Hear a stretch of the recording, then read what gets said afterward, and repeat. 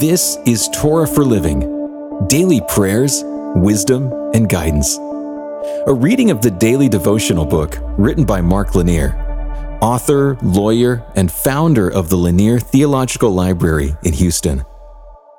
We're sharing scripture and insights from the first 5 books of the Old Testament, the Torah. And today we're reading in Numbers chapter 14, verse 11. And the Lord said to Moses, "How long will this people despise me? And how long will they not believe in me, in spite of all the signs that I have done among them?" I meet a lot of people who say they just don't believe in God. And I'm somewhat amazed. There are usually many reasons given, but generally they boil down to 3. Number 1, they've had a bad personal experience that they believe a good God would not have allowed. Number 2, they have some emotional or visceral reason that precludes their belief. Or 3, they just haven't thought about it much. Today's passage probably doesn't change anyone's mind, but perhaps it should. God placed into his conversation the recognition that many don't believe in him because they despise God.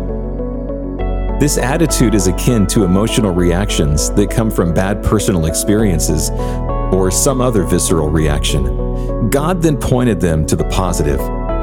He noted that this was in spite of all God had done among them. Consider the implication of God's statement in today's passage to the modern mindset of disbelief. Someone might not believe in God because the person has endured atrocious abuse. How could a good God allow that? The person thinks.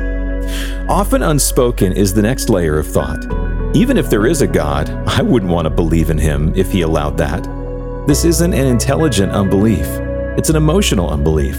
It's like that of the Israelites in today's passage. God asked the question, why do people ignore all that God has done?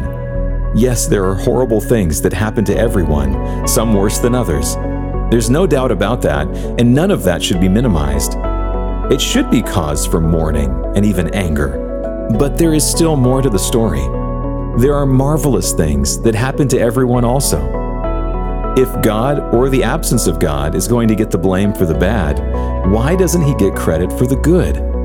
Why do we believe the good is self-earned or simple luck, but the bad is evidence that there is no God or emotional justification for denying him? This is key to the passage today. There is a God, whether we believe in him or not. There are bad things that happen, but he is in the business of redemption. He promises to take the bad and bring good out of it somehow.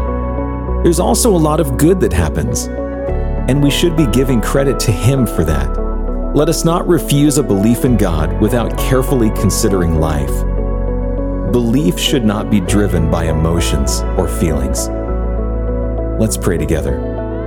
Lord, give me eyes to see you, a heart to believe you, and a mind to understand you. In your name, amen. This has been a reading of the daily devotional book, Torah for Living. It's written by Mark Lanier, author, lawyer, and founder of the Lanier Theological Library. You can find out more about the book Torah for Living in the show notes. And you can hear even more podcasts, watch videos, and read blogs and devotions that we hope will strengthen your faith right now at hopeondemand.com. If this podcast encourages you, please share it with a friend, and thanks for listening.